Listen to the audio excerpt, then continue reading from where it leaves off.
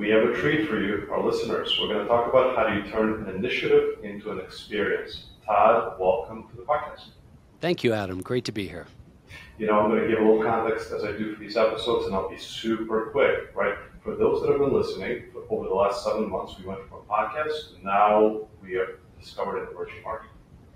The emerging market started with David at Spirit Airlines, Beverly at PayPal, but since then, we've heard over and over again the consensus, especially from the innovators, which I believe now our audience are all innovators of this emerging market. And we talk about reorientation of the experience of the products and services around humans, employees, associates, depends how you call them, depends on the organization.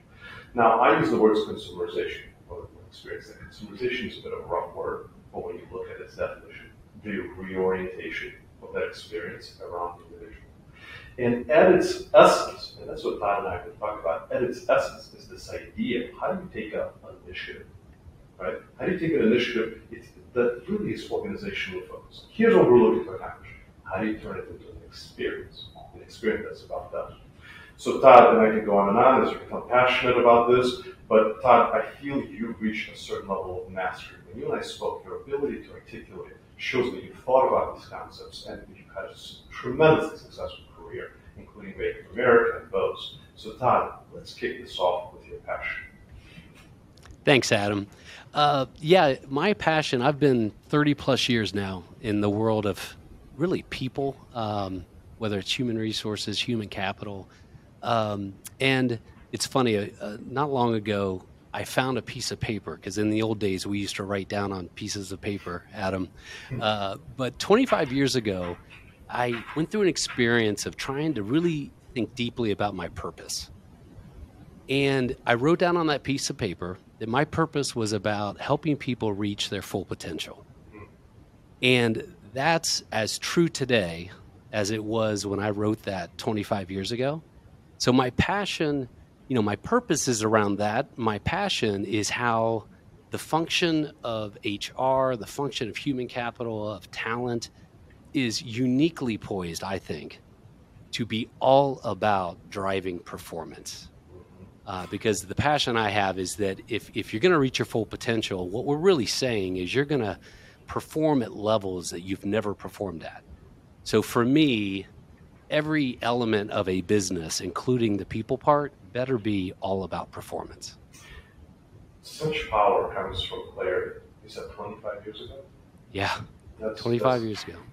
It was 10 years ago for me that I began to read books on personal growth, positive psychology, and so I came on to this path much later. But would you agree that this isn't common action in organizations? I don't think, although some may agree philosophically, actually everybody agrees philosophically, of course we're here, but the actions, the budgets, the resources, the energy does not support their belief. Would you agree with that? I couldn't agree with that more. And 4 years ago here at AvidXchange, we fell into a conversation as a leadership team about, I wonder what our bigger purpose at AvidXchange is. And through that dialogue, our CEO, Michael Prager, said some things that it just clicked. And it didn't click for me, it clicked for the leadership team. And we started writing down the following 3 words. Realizing potential was one of the things we wrote down. Fulfilling dreams, and winning big together. And those 3 elements have since become our purpose statement for AvidXchange. And, to back up 25 years, having written down realizing potential was my personal purpose, to now working at an organization where it's the organization's purpose is just amazing. And my journey as a contributor for Inc. and then writing the book, I've had a lot of leaders who proclaimed, right, big words, right? They had them on the walls. I've had multiple rooms where I was with senior leadership and we have big walls with big letters on the walls and they would push. How do you bring it to life? What do you actually do? And I think this idea of how do you take a program or initiative and how do you bring it to life, I think you will withstand the scrutiny. But I'd love for you to reflect on you don't just stop with the words. How do you go beyond? Yeah, I think the point you're making, Adam, makes all the difference. And for us, the journey we started probably back in 2019, and in 2020 was about the difference between having a conversation on the concept of something and experiencing it. And I would say that is the differentiator between new levels of performance and people maybe adopting for a while compliance with an initiative. That to me is night and day. And one of the things I've learned is, and perhaps your listeners can go do this immediately, and that is listen to your organization and listen to the conversation that's occurring in the organization. We all sit through meetings all day long. And I began really listening to the conversations. And the conversations tend to mostly be up here in your mind. They're concepts. I'm sharing opinions. I'm sharing, my point of view. But the experience conversation is one of action. And it's not about concepts. It's, hey, here's my perspective. I have experienced X, Y, Z. I'm really curious, what is your experience of that? Let's say the topic is retention of top talent. Here's my experience, but what's yours? And here's my request that based on this conversation, would you be willing, Adam, to go take the following action by Friday? That is a conversation of experience and action, which is different than the conversations that typically can occur in an organization. And there's probably a comfort level with quantification, almost like a checkbox. We've talked about it, right? And almost a lack of expectation for there to be a follow on those things. What I love about our discussions is that you connected talent and performance, right? And then you introduced a new notion for me that we're going to talk about how to make it actionable. How did you simplify? Share your simplification of your approach to performance. Yeah, so it really started in around 2020. We started spending time thinking about what drives performance. And the focus of the last several years has been that at the bottom of the pyramid, if you've got a pyramid, at the top is performance, then it's really about deep connections. It's really about caring connections and the relationships that you have with others. And that was a key ingredient to performance. And the thought process is much like, away from work. I always find it interesting. We call the workplace, as if then I leave the workplace and I go to my family place. And the reality is what we've been up to is there is no line there. We all have deep, committed, caring relationships with people. And it's in those relationships that we have the highest levels of trust. It's those relationships that are not the easiest. In fact, those are the relationships where they can be difficult at times because you have the trust to challenge one another.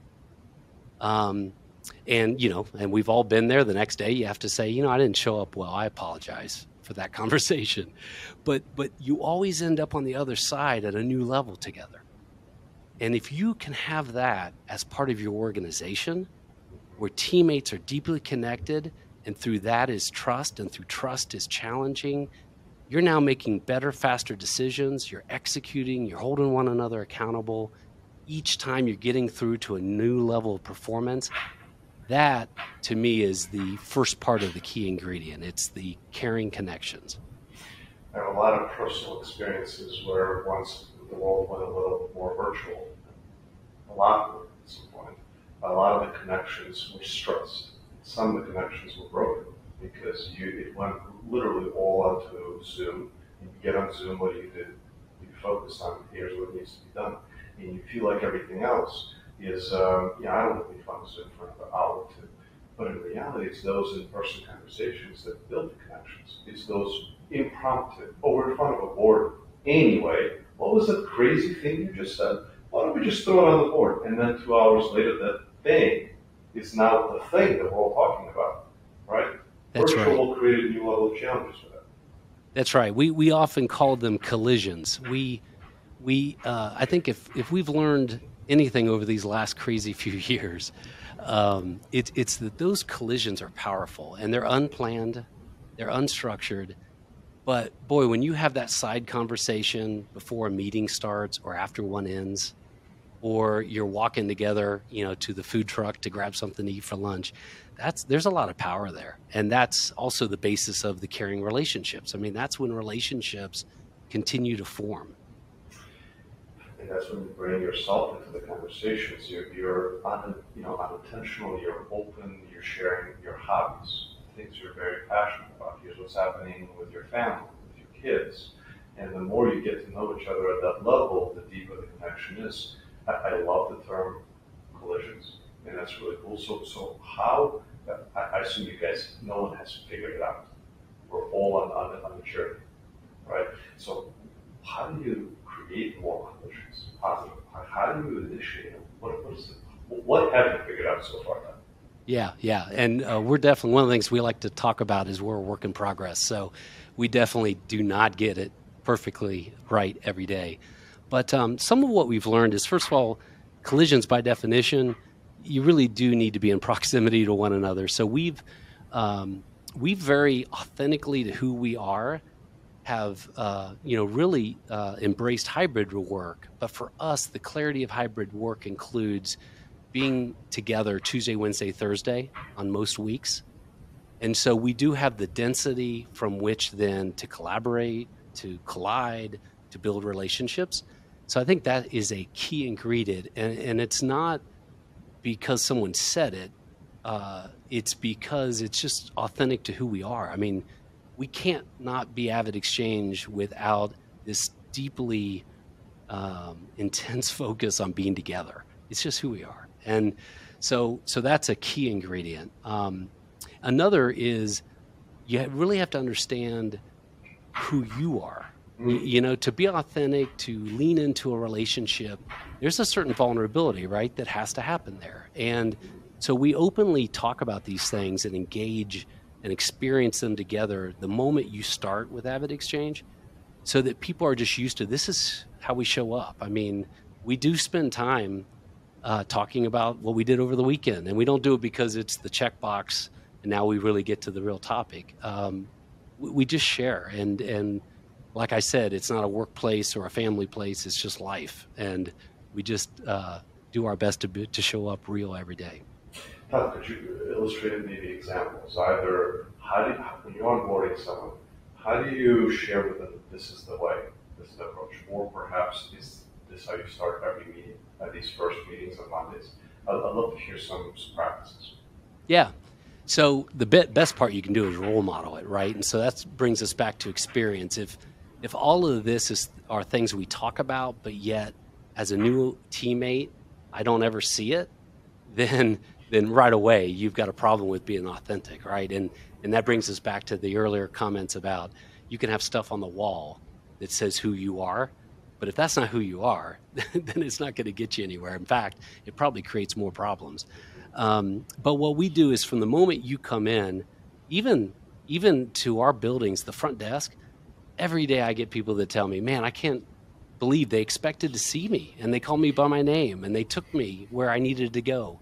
I mean, it's that kind of experience built in, all the way to the fact that we have apps where teammates are expected to connect weekly with their leader, and we track it through an app, both for tracking that it happened, but better for the quality of the conversation. And teammates just learn from day one that that's something they use to track a one-on-one conversation. It's going to happen every single week. And it's a chance for the teammate to enter the items they want to talk about. The manager can enter the same things. It's things like that where we can use technology just to help enable the experience that we're creating for teammates. So those are a few examples. Those are excellent, especially, and we know that the role of a manager in the employee experience, associate experience, I use the words interchangeably because in some cases some say they prefer as employees, some associates, some humans. I've heard all kinds of references. But it's super important in employee experience. The variance, I think, is 70 or 80%. And what you've just done, you talked about, is you created a process, you operationalized the connection, you ensure it's happening, but not, you didn't stop there. But that's the key piece.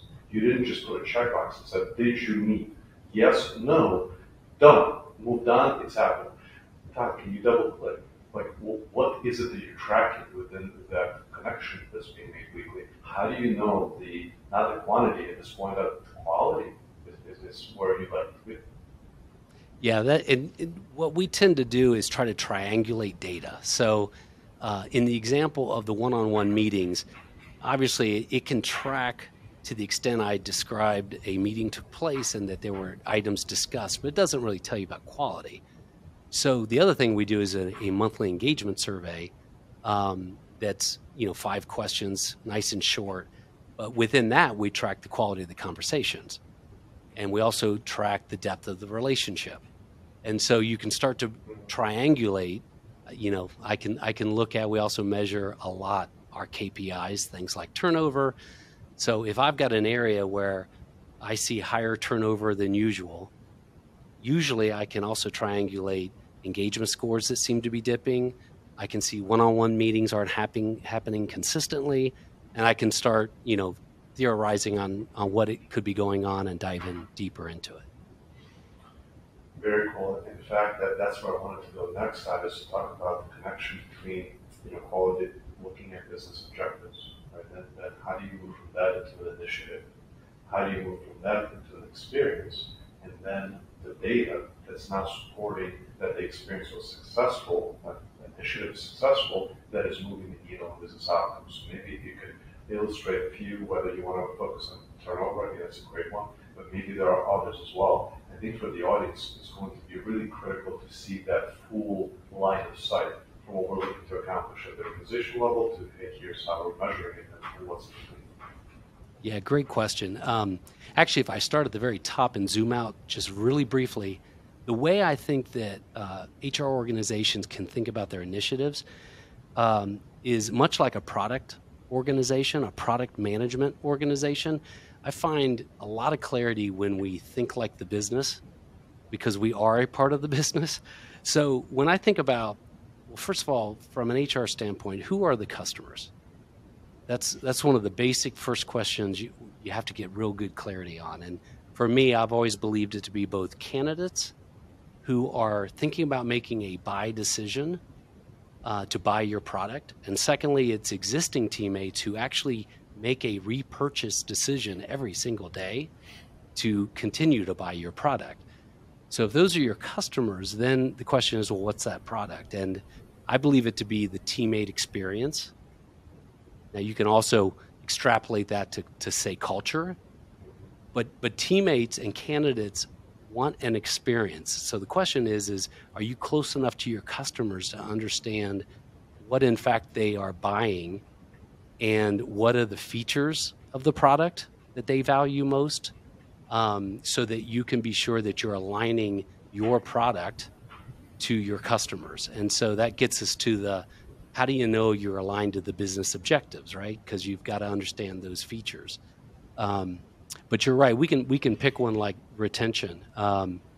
When we began that journey, pre-COVID even was a pretty hot job market already, and then of course we saw that just continue through a lot of COVID.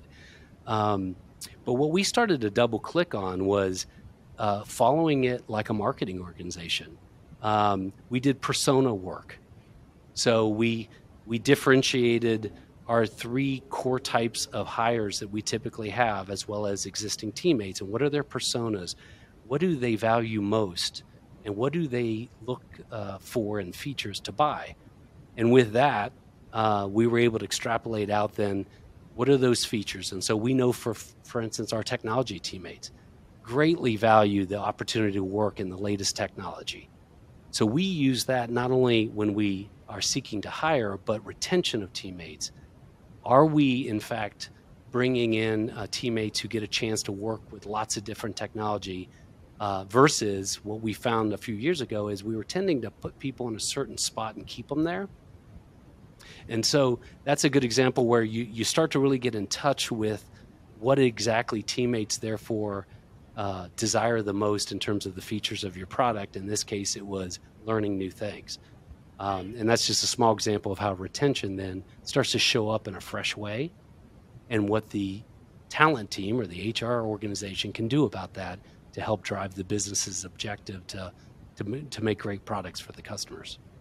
Thinking about the employee experience as a product, I mean, like, when I hear that topic, I get goosebumps, right? Because when we think about this emerging market, I've been like challenging myself to go through quotes of how, when we evolve the customer experience as technology came out. How do you take that now and reframe it internally? So I've been having fun with this. I'm going to have a series of shorts and segments coming out. Well, I'm going to do one right now, real quick, to show, to illustrate, and I think it's time to love the reaction. So this is what Steve Jobs said. He said, get closer than ever to your customer. So close, in fact, that you tell them what they need well before they realize it themselves. Right? I'm going to do that same quote, right? But I'm going to replace one word. Get closer than ever to your employees. So close, in fact, that you tell them what they need well before they realize it themselves. Absolutely. Are you and I on the same page? Completely aligned, absolutely. And they'll tell you, and they may not even know they're telling you, right? And I think that's what you're drawing out. I mean, you have to, there's an element of listening here, and listening is a lot more than just hearing, right? So it's a great quote. It applies 100% to teammates. And there has to be this reckoning or bringing together of the listening in a fresh way to either things that people are telling you very overtly or perhaps even just they don't even realize that they're expressing it. Todd, I'm going to ask for your help in the heated debate I had last night. It was over a fire pit for a couple hours. I won't say the person, but I'll send this specific moment to them, and you can help solve this for us. As we think about consumerization of the employee experience, those are my words, I know not yours. You talked about it as a product, thinking in terms of product. There are many ways how to think about the similarities between customer experience and employee experience. That's at the essence of this discussion. Here's the debate. Who would lead the way, right, in terms of the message, the data, the UI, UX? Because what it takes to think about it as a product is a skill set, resources, technologies. This is something that has evolved tremendously over the last 15 years, maybe 20 years. And it has led to amazing expertise. That expertise sits currently inside the organization in the CMO, typically, marketing function. We're now saying, let's take all of that and focus it to a new audience. So what I'm seeing is one of two things happening. These are two possibilities. Maybe there's a third. Maybe we'll suggest this is what's so far the two schools of thought. The first, the CMO saying, why don't I get involved in certain aspects of the HR world, right? The second, the CMO and the CHROs get together, and the CMO says, why don't I be an enabler, strategic partner? Let me share with you what I know, but you are building, whether it's the chief people officer, the CHRO, you're building your own capabilities that are very similar to the capabilities that we have for the external audiences. Todd, I'm not even saying which side I'm on, so I think that was not biased. What do you think? Yeah, I think the partnership is more necessary than ever. I just think about here at AvidXchange, the work the marketing organization and my team do together on, first of all, the alignment of communications internal with external, and the alignment of the employer brand with the company brand is quite extensive. And then you add in their social media. So that's some of the more obvious things. And then you start to bring it down to the levels I was discussing earlier around personas and how we think about leveraging those. That all came about through a close partnership with our CMO and the marketing organization.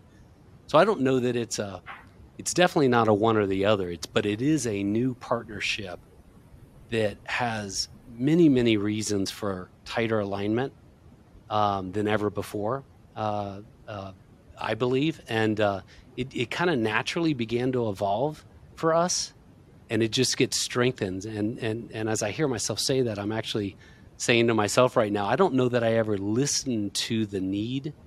I would not have identified the partnership between marketing and the people leader for what it really is, say 8 to 10 years ago. So I totally agree, and they're vital in the work that we do internal to the organization. And I think this reinforces a lot of what you all, the innovators, are discussing, the debates we're having of how to approach it. But Todd, let's go further. What happens as we mature this capability to think like a product, to consumerize the employee experience? There are a couple of dimensions I'd love your perspective on. There's one dimension. When we think about the employee experience, it's vast. It's everything, right? So we need to prioritize. We've already addressed one element of it, which is the relationship with the manager. You talked about the team, but also are you thinking about it in the life cycle? Like, here's the employee experience for onboarding. Here's how you consumerize it. Product, think like a product. Here's the performance management. Here's the learning and development. Our internal events, internal communications. Do you look at them in individual buckets, and are you prioritizing? Again, I'm just looking for structure to think about, because we just opened up an entirely new world in many ways, an emerging market. Yeah, that's a great question. Two things come to mind. First is to reinforce what you said.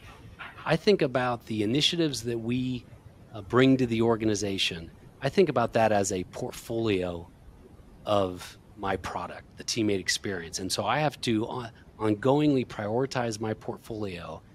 And I think what HR professionals need to be sensitive to is just like our businesses, customers have lots of needs, but that doesn't mean we're going to go just attack all of them, right? It's our job to prioritize, determine what's the sweet spot. So I think that's that's a business skill, number one, but it's an important differentiator as well. And then you need a process to be agile, because just like our customers externally, these needs and wants change very, very rapidly. And so the ability to be agile and to know at any given time what your portfolio needs to look like is essential. And then the final ingredient, I think, is some of what you were saying, and that is it has to show up in the essence of the organization. And so what I mean by that is all of your processes, which is very much like a life cycle, the way we bring people into the org, the way we work to get them quickly up to speed so they can perform right away, and then the way we reinforce their performance through recognition and pay. Now we start to grow them and get them at another level of performance. I mean, that's a series of processes that have to exude the teammate experience you're creating. Otherwise, it won't exist. It'll be on the wall, and it won't live in the halls of your office. Fascinating. I love thinking about it as a portfolio of products. That's fascinating. And also, I think embedded in that is the idea of unifying, perhaps. If you're thinking about it as portfolio prioritizing, we're saying a time is coming where one individual is not going to receive 50 emails on the same day or 50 notifications, because you're thinking about it now holistically. Would you agree? Yeah, would completely agree. That's right. It's a series of trade-offs, right? And affordability and what you're about as an organization. And when we think about sustainability of the initiatives, you and I briefly talked about it. So perhaps let's pick one. Let's pick one of the products that you see as most important, so that then we can kind of layer in what does sustainability look like. If you don't mind, let's pick one, whether it's leadership development, culture, or initiative. Yeah, we could pick performance management, how we assess our talent. Mm-hmm. And then in that, to me, as I think from a marketing perspective, how does it show up in the message eventually? You're asking for something, whether you're listening, collecting information, or you're asking for action. More and more I hear sustainability being connected to very small bits of ask to get rid of the noise, whether you call them bite size, we look at them as nudges. How do you see that? And then the question becomes, if it is not just personalized, relevant, how do you think about that world, the actual kind of like the post-experience sustainability in a perspective of these touch points? Yeah, I think a lot of it starts with the messaging and the conversations that occur in the organization. So we often, there are a core set of things we often talk about just routinely. Things like we keep score at AvidXchange. There is a scoreboard, and it's right above in the ceiling, and it'll tell you what the score of the game is. And we use that to even bring it down to a performance level. So each individual, we want teammates who love to play the game of business and they enjoy keeping score for themselves, for the organization. So it has to come out in just how you talk about yourself, I think, as a start. And then it has to find its way into the process. So we have 3 mindsets at AvidXchange that helps to crystallize the way we view the world, the way we view the world, which is through our mindsets. They're like glasses. The way we view the world really shapes how we behave, and how we behave shapes our impact, and our impact is all about performance. So we tie our mindsets to performance, and then we talk about specifically 9 behaviors across those 3 mindsets. So then we talk about how do you measure those behaviors, and so that all finds its way to how we then, on a quarterly basis, we do sit-down performance reviews. There are check-ins. And then at the end of the year, that 4th check-in just happens to get a little, we put a little bit more in writing on it. But the point is, it should never be, it needs to be intertwined in the daily activities and conversations of the organization. It can't be separate. And sometimes these things feel like independent initiatives that are not connected to the fabric of the organization. And that's where I think, oftentimes the outcome that you desire in some of these initiatives doesn't come to fruition because they don't show up that way, if that makes sense. Oh, absolutely. And let's apply kind of a future lens if we could, and we'll look at those 2 data points, 9 behaviors, right? Would at some point be communicated, inspired, educated. So there's a moment whether someone's starting with the organization, or perhaps it's a moment when there's a refresh. There's let's discuss them, right? From a launch perspective. And then there's the moment where you measure. I love the scoreboard. The teammates love the game of business. That's awesome. Now, in between those 2, the idea is that these 9 behaviors bleed throughout. This is how we act. This is how we live. This is the essence. This is the culture of the position. Now, is there a process in the future state that you see of how do you reinforce, how do you maybe nudge, or how do you help individuals? Because we're all so busy. We left that moment with those 9 behaviors thinking, absolutely, I'm fully on board. And then we got the phone, and the notifications started, and the emails, and the tasks, and so on and so forth. Life happened. That's right. What can we do, current, future state, to help individuals keep it on? One of the, and again, we said we're not perfect. So one of the things I'm thinking about actually here more recently is ways to crowdsource the feedback on an ongoing basis. So there are apps out there that I'm sure you've seen, I've been exploring, where teammates can actually crowdsource feedback on one another's performance, on their manager. I think over time, the ongoing feedback mechanisms are going to take shape more in organizations like they do outside of organizations, whether it's apps that are crowdsourcing feedback on restaurants and all those things. So I think that's an area that potentially would get to what you're saying, which would help to make this an ongoing feedback loop. But it's so I don't profess to have that figured out yet, other than to say we spend a lot of time making sure that we focus on just a few things, that those things are core to our conversations each day and the experience of them. Otherwise, you can get yourself distracted very quickly. For sure. It sounds like you built a muscle, an organizational muscle for these behaviors to come to life. That's well said. Where I was poking at is I keep asking myself kind of like from a marketing lens. If you said you gave to a marketer one of the behaviors and you said awareness, reinforcement, how would you do this? How does it almost show up subtly in the world, whether you're walking through your hallway and there's a TV screen, and as you're walking by, it's a little cue. It's a cue that, oh, of course, right, I'm going into a meeting. Really, that's Tyler, where I was kind of poking at a future state. That's right. Leadership. Just turning our attention a bit on the leadership development side. When you look at these 90 years, when you look at the people initiatives, how do you approach it? Do you have is there a specific swim lane or program that you've created? Just want to talk about the implications, because earlier we said the manager is a key aspect of the employee experience. What's your path from ensuring that the leaders follow? Yeah, we made an important shift back 3 to 4 years ago from thinking about it as leadership development, which was really more about kind of what's the management 101, what are the things you need to know to be a good leader.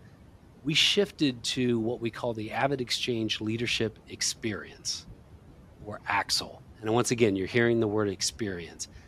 And that really is much more about EQ. It's much more about the inward journey that leaders need to be able to be comfortable taking. And it really help differentiate us and helps get us into that conversation of who am I? Who do I need to be the best I can be? Number one, I can't be a great leader until I get more in touch with that.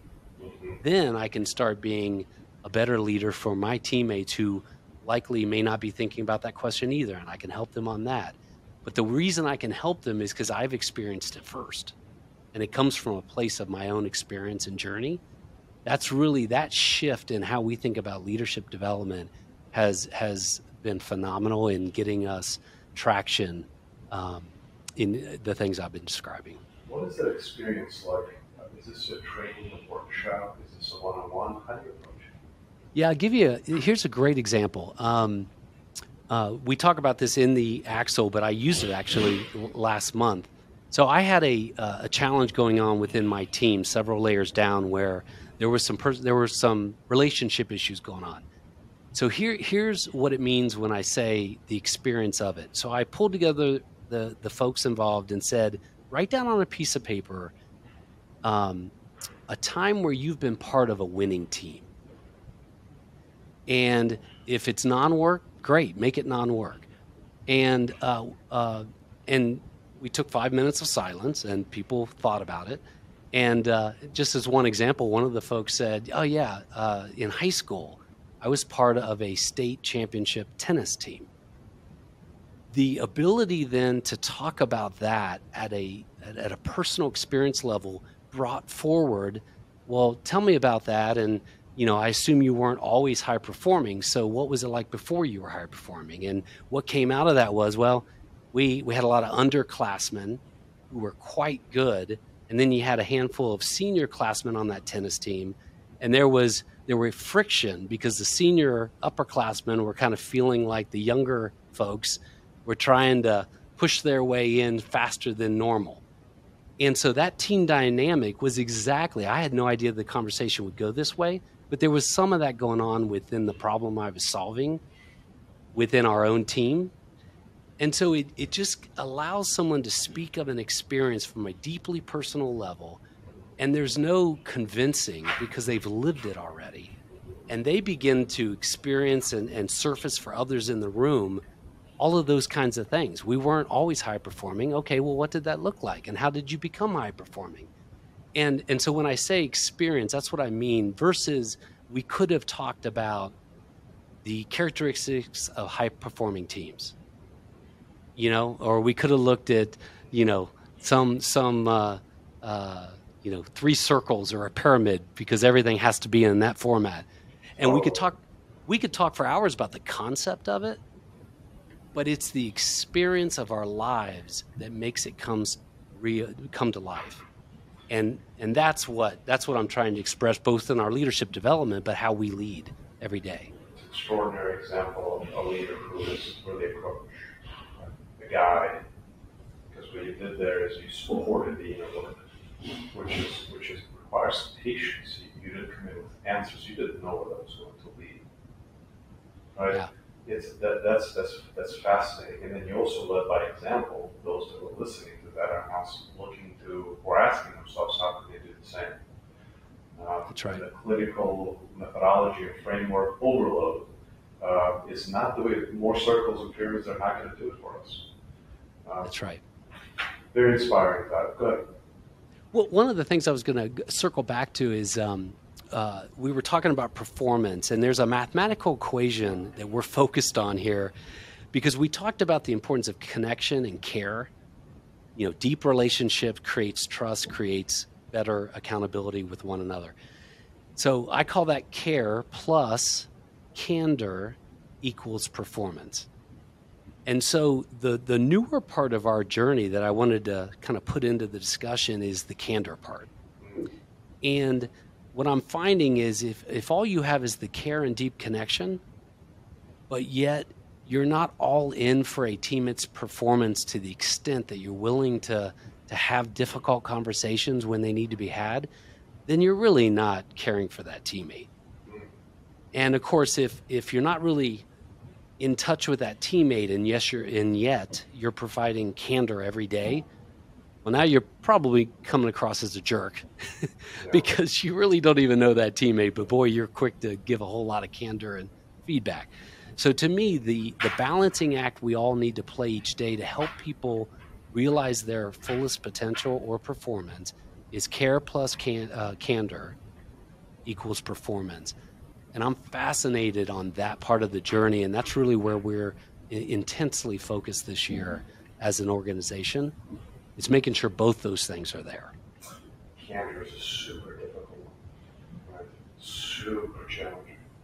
Because on both sides, and if it's not coming from the right place, how much damage that can do. That's the key. That's the key is where is it coming from? And so if you have a trusting relationship, then both parties know where it's coming from, right? It's when we don't have that trusting relationship that you begin to wonder the true intent.